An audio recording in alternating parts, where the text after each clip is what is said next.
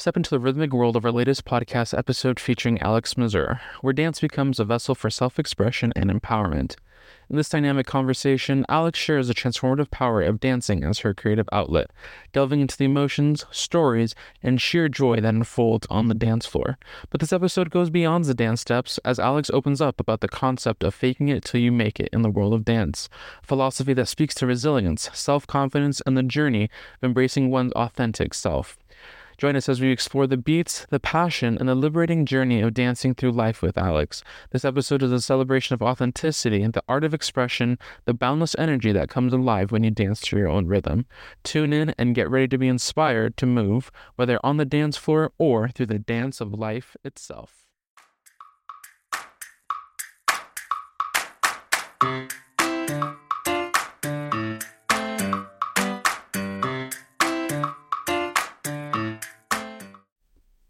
Welcome back to Prolific Creations Studio Podcast. I'm joined here today with Alex, whose creativity outlet is dancing. So welcome, Alex. Thank you. I'm happy to be here. Awesome. Well, can you kind of just to jump right into it, kind of tell us about what your creativity outlet is and just what got you into that? I am a dancer. And the story of how I got into dance is my hips were not in the right place when I was born. And the doctor said, you should probably put her in ballet. And so my mom put me in ballet when I was like 4. I didn't like ballet, but I learned about all the other different types of dance. And I've been dancing since then. In high school, I found my love for tap and had one of the most incredible teachers. And so tap really became my thing. Awesome. Okay. So then is there anything from that time period, right? Because I think from what I understand from like most creative outlets that most people pursue, right, usually at a young age, you're kind of forced into it and then you kind of grow to love it, right? Is there anything from that transition point that just really convinced you like, hey, you know what? I kind of dig this. Let's give it more of a try. My very first ballet class, it was structured so it was ballet at the beginning and tap at the end. Because like for little kids, you got to keep their attention. And so if I went to ballet class, I got to do tap. And in tap, you get to make noise. And so that kept me in. And then like at the studio, there were the big girls. And I wanted to be like them, but they had to take all of the dance classes. And I was like, okay, well, I guess I'll take all of the dance classes since I want to be cool like them. All right. Very cool. Okay. So, can you share a little bit more about your dance background? And so the kind of what your training looked like, but apart from ballet and tap, and then just what kind of style then do you specialize in? So growing up from kindergarten through high school, I did jazz, tap, ballet, and point. In elementary school, it was probably like 2 hours a week I was at the studio, maybe 3. In middle school, it was around 5 hours a week. And then in high school, I was dancing both at the studio and at school because I went to a performing arts school. And I was dancing around 22 hours a week. So it was pretty intense. Right. So basically a part-time job at that point. So for those that kind of aren't as familiar with the different dancing styles, can you kind of give us just kind of a little description of the difference between, you said, jazz, tap, and then point dancing, right? Mm-hmm. So jazz is, if you've ever seen like the movie Chicago or Cabaret, Bob Fosse is the godfather of jazz. Like jazz hands, that's Bob Fosse. Kind of is now more of like what you would see. It's like, okay, similar to how you see music videos that aren't hip hop, because like hip hop is its own thing, but jazz is more of a like white person version of hip hop. Tap is the shoes with the metal on it. We stomp and spring and riffle and make music with our feet. Ballet is the classical tutu, pink tights, proper bun up on top. And point is where you're literally on your toes with the boxes. Okay. So then can you kind of then elaborate a little bit more, right, on just how you discovered that creative outlet for yourself and kind of just really made it your own based on the 3 different styles that you just described, and how has that kind of transformed from when you first started to where you are now? My dance teacher. I hated being at home, and I got to go to dance for at least an hour every week. And not only did I get to learn new things, be with new people, be out of the house, but my dance teacher is now like the most important person in my life. And so then it went from being there because I got enrolled to being there because I wanted to be a part of that community, to then I'm a part of the family now. And dance is just ingrained in it. Awesome. Thank you. So then how would you how would you describe creativity, and how does that show in your outlet? Describe the word creativity or my creativity? Yeah, so I guess in general creativity, and then how that transpires to you. So your creativity, yeah. Creativity is, I feel like I need a word ball, the brain, the little parts. I'm going to go through bullet points because I'm not so great with words. Expression, feelings, power, pulling you in. I guess create doesn't really help since it's in the word. Communication, like to communicate your ideas. Okay. And so then based off that, I think, yeah. Yeah, no, definitely great definition. So based on then those words that you used right now, how does that reflect on your creativity? I didn't realize just how important dance was to me until I left for college and wasn't in dance anymore. And I realized that that creative outlet was missing, and my life needed it.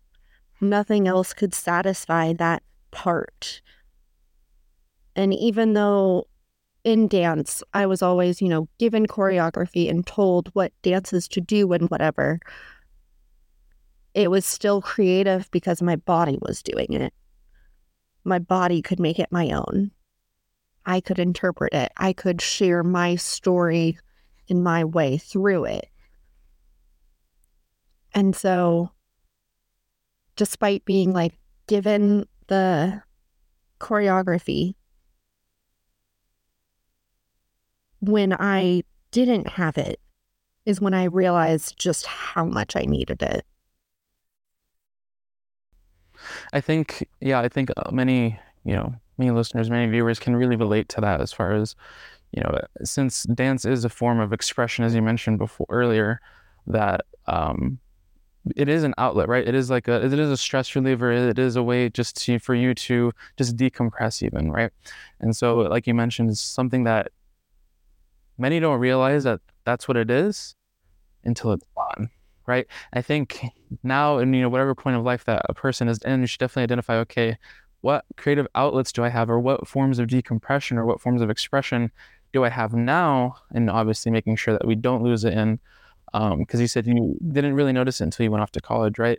And obviously that was a big life moment. So recognizing it now so that when we do get to those big life moments, hey, we keep that consistency. Okay, this is my own thing, kind of like you mentioned, right? This is my way of decompressing. This is my way of expression. Thank you for that. I know you mentioned your dance teacher when you first started out. Are there any other people that really influenced your just how you dance, or just your way of expressing yourself? So until high school, it was more just like I knew my dance teacher, I knew the kids at other dance studios, and I knew the girls at competitions. But once I got into high school, and because I was a performing arts school, we like did the history of tap and stuff in our in our class. I learned about all of these famous dancers that really opened my eyes to just how much there is out there and how much more I could learn to do. I did do a report on Martha Graham in middle school, though, so that was probably my first experience. She's one of the first modern dancers. And then I learned about Isadora Duncan and how badass she was, and was just like, I don't really like the way you're doing ballet. I want to move this way, so I'm going to go do it my way. And then in tap, watching the old movies and seeing Eleanor Powell just doing these spins and making the perfect notes, and then Gene Kelly and Fred Astaire gliding across the stage just made me all the more want to be like, okay, yeah, that's what I want to do. Oh, and the Rockettes, obviously. Okay, so I know you mentioned those people, and they provided that inspiration. Would you say that they also influenced the way that you particularly danced? Or are there any other people? Are there any other people that kind of influence how you dance? Yeah. Growing like at the studio, it was all very classical. So like Balanchine ballet and very like Broadway tap, Bob Fosse jazz. Like that was just what it was.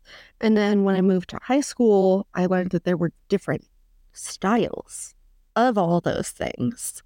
And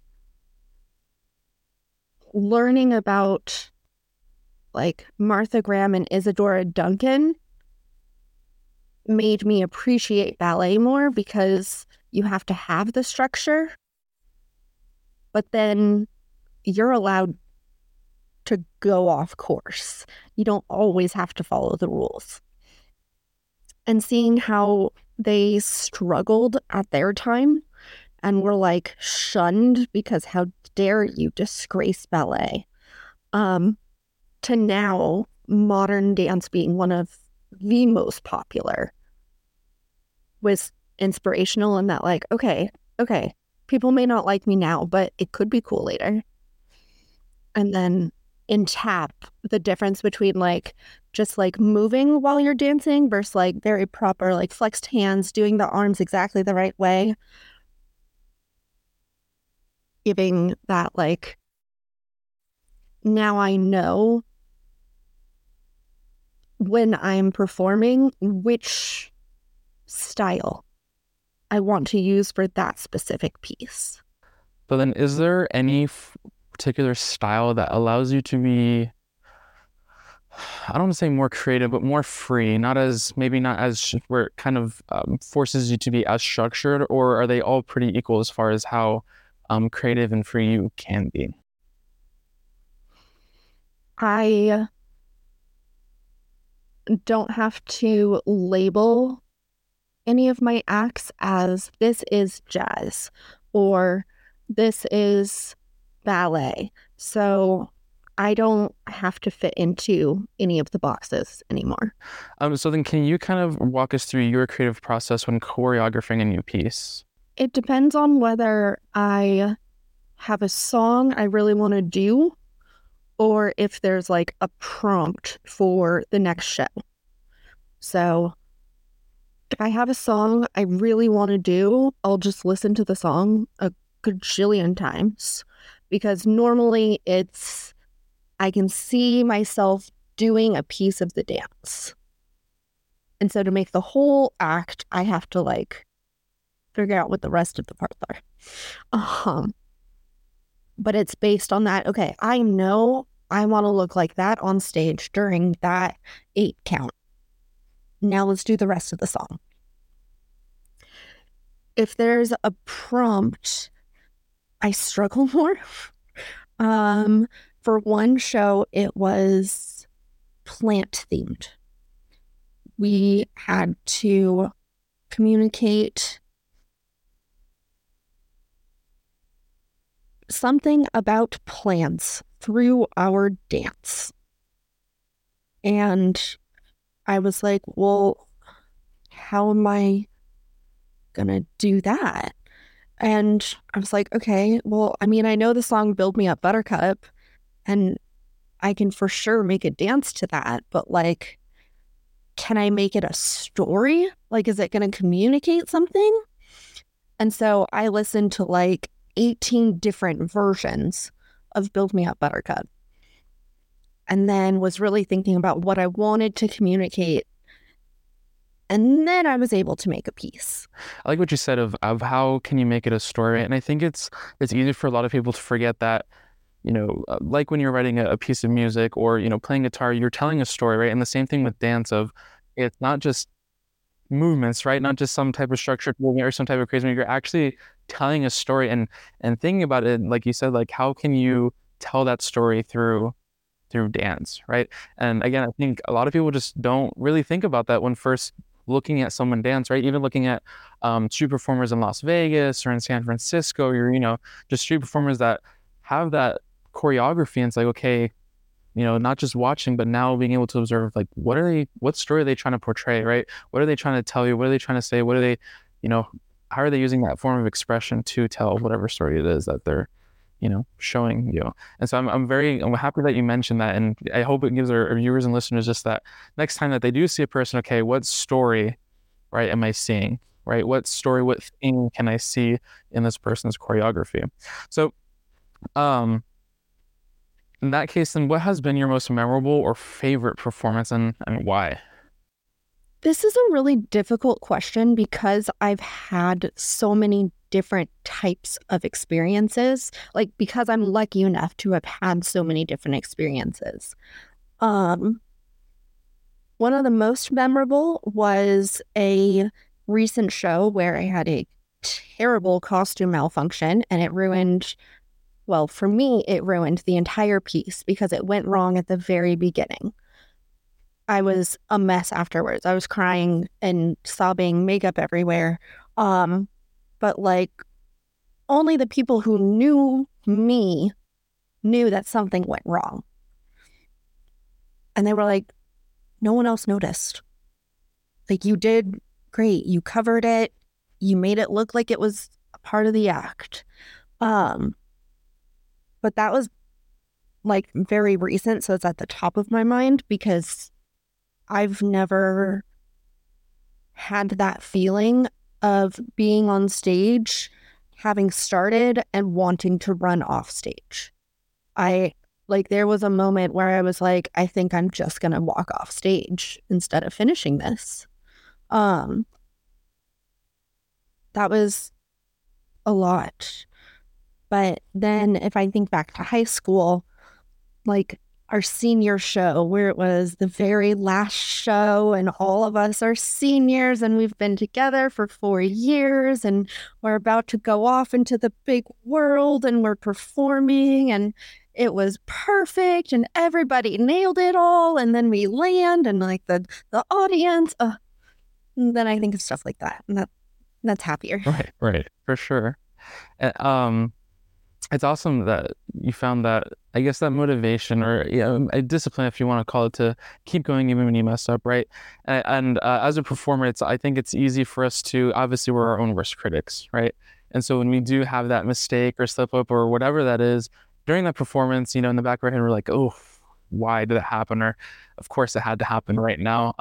One thing that I recall that my piano teacher would tell me all the time, and this is what I tell my students now, most of the time, people won't even notice unless you make it noticeable, right? I knew a performer, one of my buddies, that when he would practice, right, every time he messed up, instead of practicing and like completely stopping and going back or restarting, he would just smile bigger, right? And so I knew, right, people that knew him, that when he smiled bigger when he was performing, it was the bigger the slip up, right, or the bigger the mistake.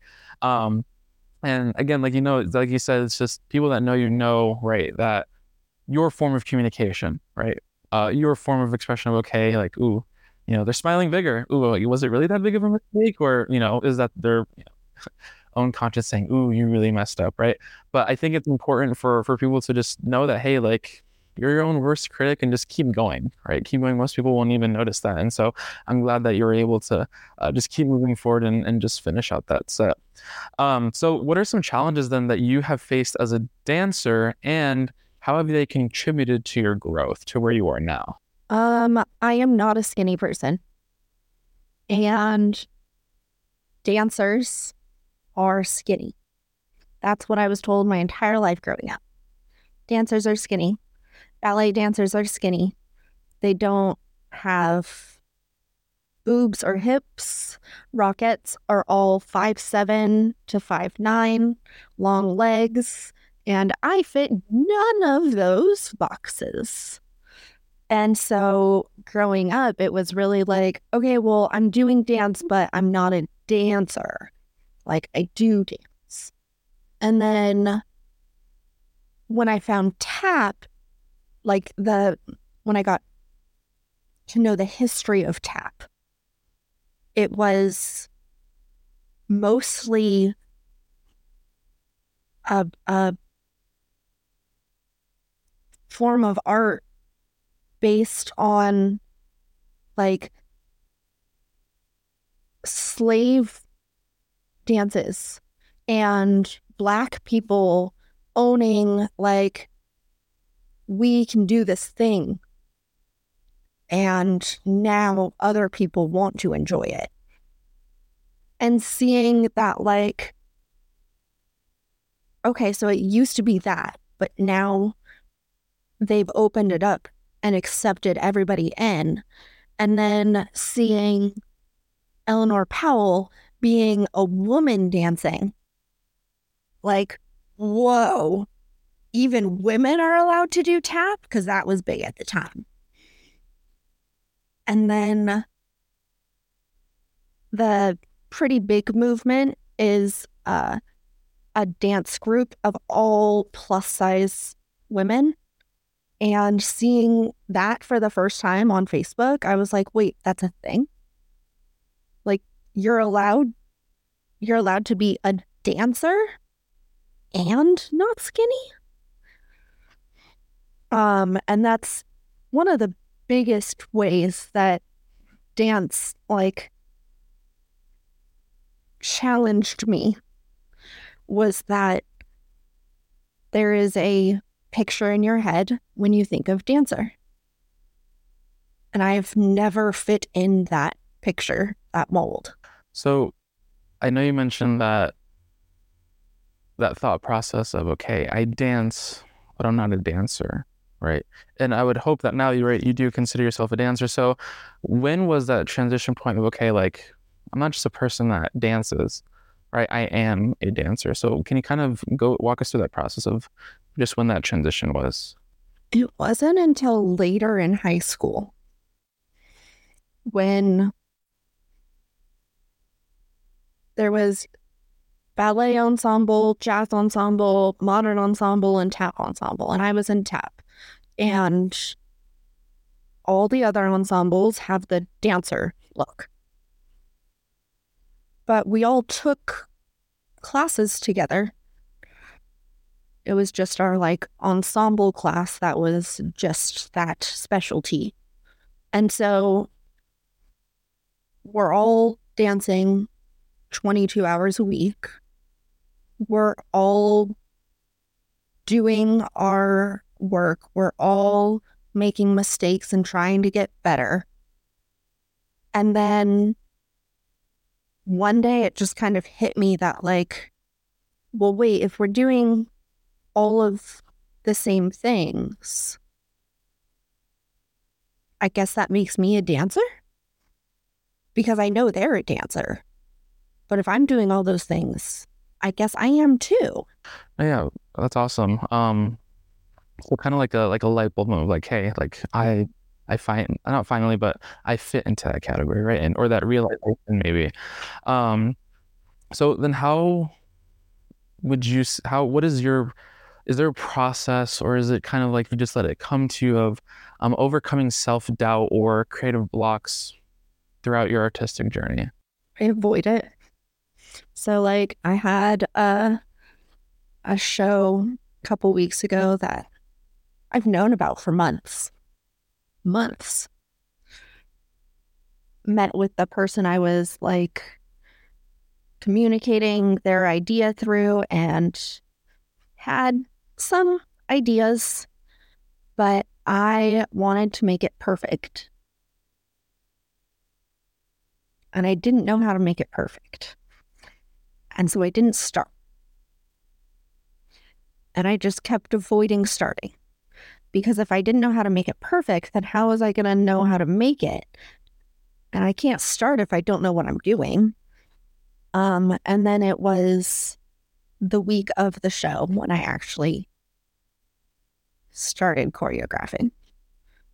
It was a terrible experience. Don't do what I do. Just actually try it. And I think what I learned from this past time was like, okay, a reminder, perfect doesn't exist. So just do little pieces until you can get enough to make something you love. Just little pieces here and there, and eventually it'll all come together. I think it's definitely great words of wisdom, right? Most of the times in today's society, right, we're taught to have little to no mistakes, right? Or, in lack of better terms, to be right perfect or have that perfect standard that we have to meet. Mm-hmm. And like you mentioned, right, it's definitely a hindrance for a lot of people to even begin something at all, right? Whether it be in schoolwork or dance, right, writing music, practicing music, and I think just starting, right, just beginning, and then kind of figuring it out on the way. It makes you think of the term, is it fake it till you make it? Yep. That is my life motto. Fake it till you make it, yeah. And I don't know, when I first heard that term, I was like, what does that even mean? Like, fake it till you make it? Like, I don't like, how do you describe that term? It means smile bigger when you make a mistake. Exactly. And so now, being an adult and hearing it, I'm like, okay, like I know what that means, and now I can kind of just really tell anybody else, like, hey, like, perfect is going to change, right? Your definition of perfect is going to change, especially as you grow. And so will there ever be that perfect moment? Probably not, because again, that it continues to grow. Like, okay, my milestone is hitting this. Okay, well, now it's this, now it's this, now it's this, now it's this. And so it definitely just keep going, right? For anybody that has that creative outlet, just definitely keep going and don't let, I guess the standards of the world or the standards of society of, okay, no, it has to be perfect, really hinder you from just beginning in reality, right? Especially now with how we're so entrenched with social media of, these people like, oh, like they look like this, or they sound like this, or they do this, but it's like, okay, like, it's easy to edit and cut the imperfect, right? And that's typically what we don't see on the media today, or on the news, or on TV. And so but anyways, can you describe your typical training routine in terms of dance technique and then physical fitness? I'm terrible at it. I was going to a dance class at least once a week for 2 or so years, but it was one of my best friends who was teaching it. And so like I knew when to schedule things because she was the teacher. So I knew when I was going to be at dance. But her life has evolved and changed. And so she's not teaching at the studio anymore. And instead of being a responsible dancer and just finding another class to go to, I am just keep waiting for her. Okay. So then would you say that you're a person that likes to kind of plan out way ahead and, take it step by step, or kind of just spur of the moment, hey, this is what comes to me, this is what I'm going to do? And like, how does either or reflect in how you perform or when you perform? Definitely the latter. I am so spur of the moment. Because of my ADHD, I work real well under pressure. So if somebody tells me, hey, somebody dropped out of the show, can you perform on Friday? Yes. I don't know what I'm going to do, but yeah, I can perform. I can throw something together. Whereas like when I had months to prepare, I didn't because I was too in my head. And so then do you think the spur of the moment initiates more creativity, or do you think it hinders it, or do you think, it just depends on the situation and all? I've had it go both ways. When I'm going to dance regularly, I have an easier time throwing together an act spur of the moment because there are more movements and combos I can pull from since I've been going to dance. Whereas other times, the spur of the moment, I'm like, oh, I haven't stretched in a really long time, so I guess I can't do the splits in this show, which means I can't do this or that. And then that hinders the spur of the moment because it's like, oh, well, some of my go-tos I can't go to. So it just depends on the situation then, right? Okay, cool. So then how do you stay disciplined in your practice? And are there any specific rituals that you follow, whether it be right before a show, the day before the show, week before the show, whatever that is? Is there any specific ritual that you kind of like, hey, I have a dance coming up, this is what I'm going to do? I listen to the song 18 million times. At least 3 times every day leading up to the show. At least. Whether I'm marking it in my head, it's just playing, I'm sitting and thinking about it, or I'm doing it.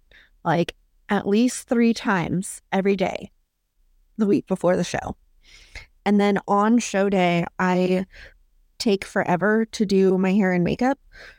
So like by 3 o'clock, I am getting ready for the show. Whether it's starting to take a shower or making my coffee to sit down and start makeup, at 3 o'clock, it is showtime until the show. Gotcha. Okay, awesome. So is there any or how do you approach, collaboration with other dancers and choreographers? I don't have a lot of experiencing choreographing with others. Choreography is not my strongest aspect. But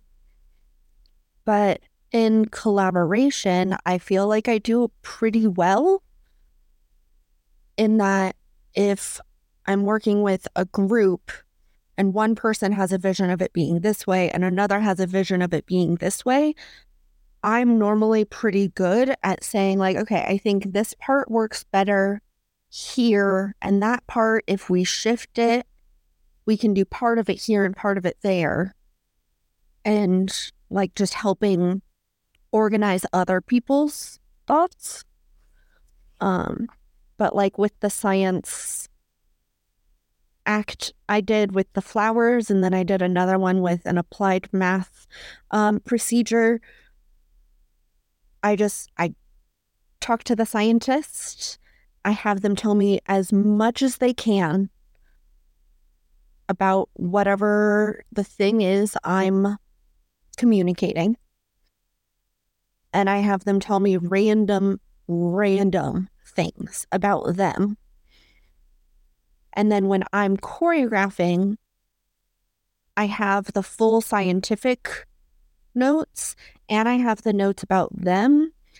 And then I can mesh it together in a way that the scientists have been pretty happy so far.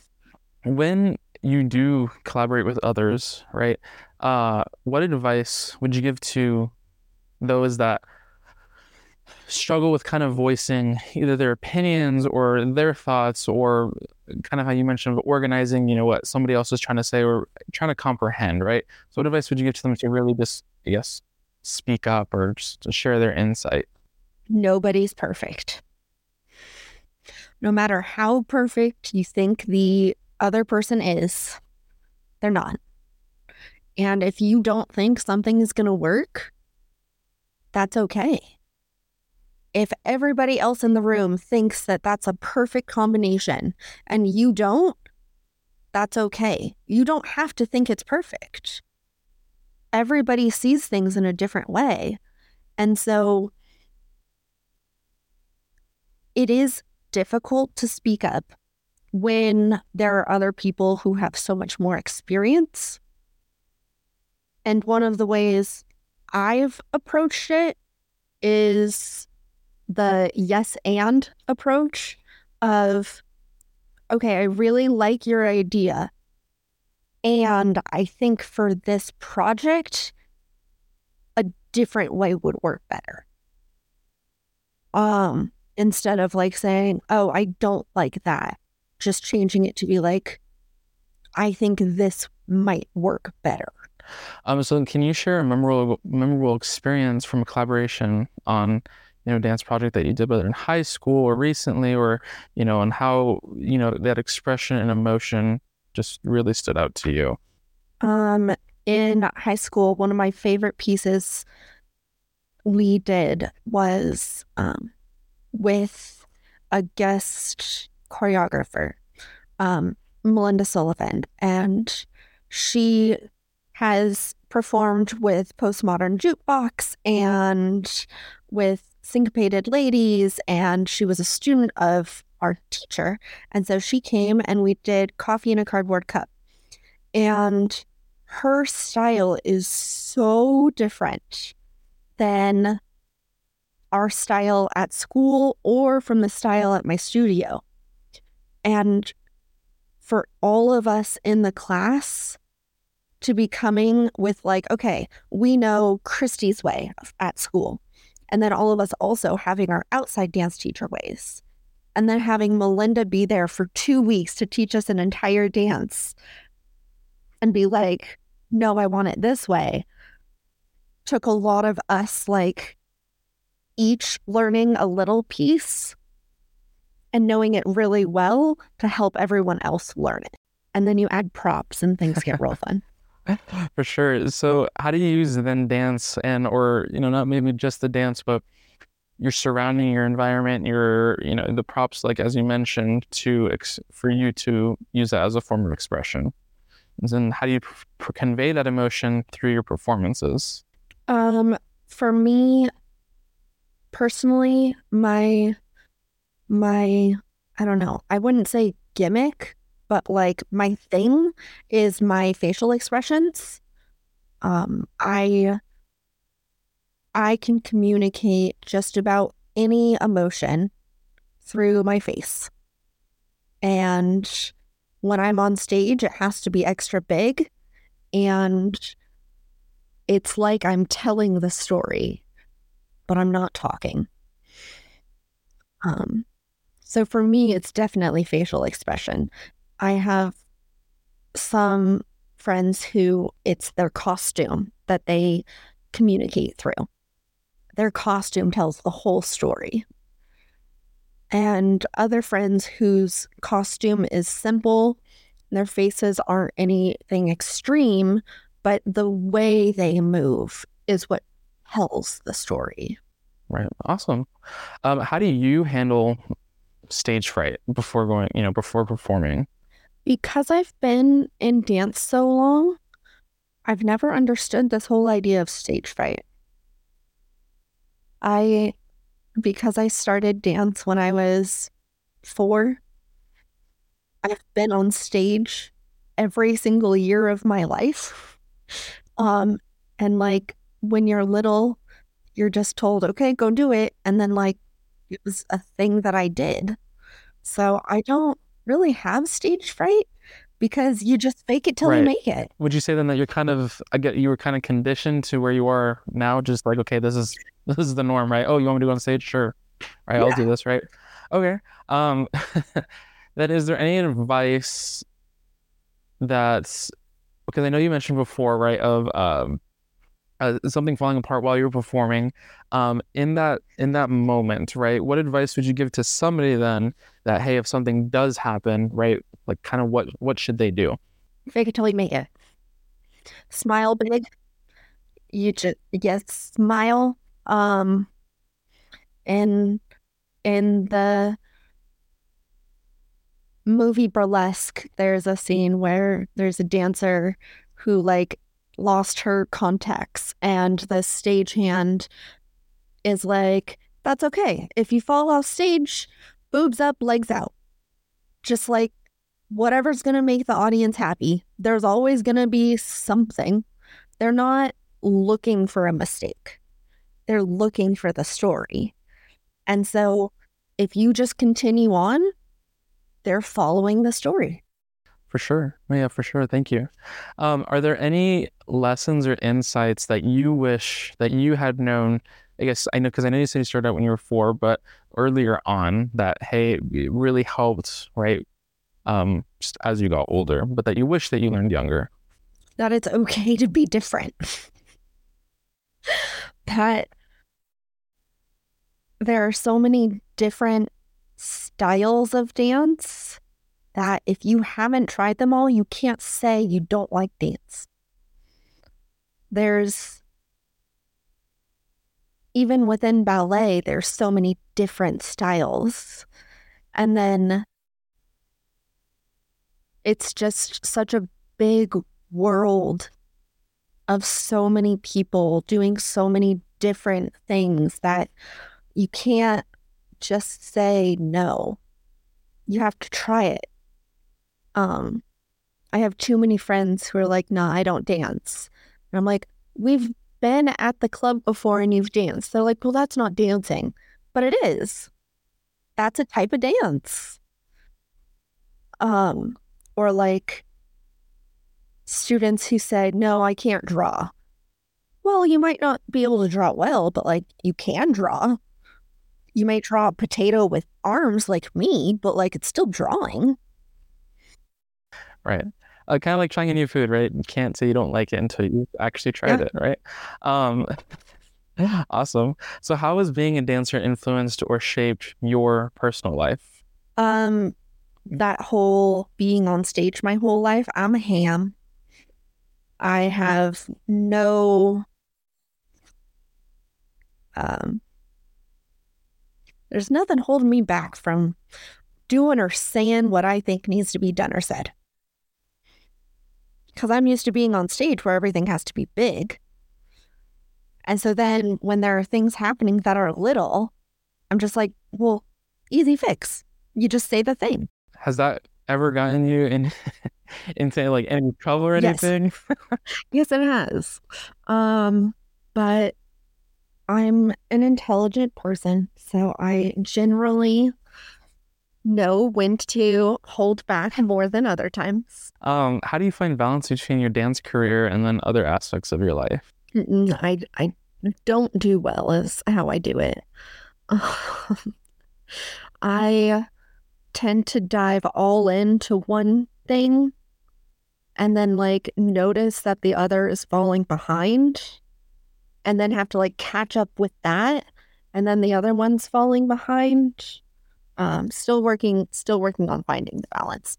Can you talk about any current or upcoming projects that you're excited about? I am really excited about a show I'm doing in January that's going to be to live music. So as a dancer, we rarely use live music because you can't rehearse it as much, right? And there's riffs and humans and it's just different. But in high school, I got to perform with the drum line on like construction buckets and then the tap dancers, and that was it. That was all of the sound that was happening was the drummers on the buckets and us with our tap shoes. And it was amazing. And so now getting to do it to a like 40s theme jazz band, I'm so excited to get to have that experience again. Awesome. Sounds really exciting. How do you envision the future of your dance career? Hopefully getting better at it. Being able to perform in more places, having more performers know who I am instead of just me knowing everybody, being like, oh my gosh, you're blah, blah, blah, blah, blah. I saw you here and there. And they're like, who are you? But really, it's just for fun. So as long as I'm doing it, I'll be okay. And then are there any milestones that you'd be comfortable sharing with that you're aiming to hit, and then kind of what it is that you're doing to achieve that milestone? The biggest milestone was after going to a show, I think it was my senior year of college. I had been to other shows, dance shows, but after watching this one, I looked at my two best friends and I was like, I need to be on stage. And I made it happen. A year later, I was on stage with that troupe. And since then, it's really just having fun with it. Trying to make pieces that communicate stories. I guess I am trying to get better at costuming. That is one that will forever be my white whale. Never enough rhinestones.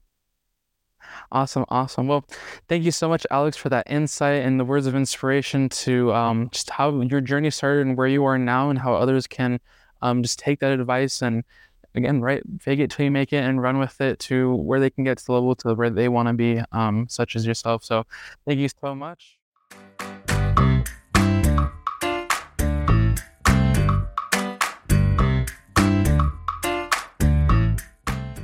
In closing, Alex Mazur's vibrant journey through dance has reminded us that movement isn't just about steps.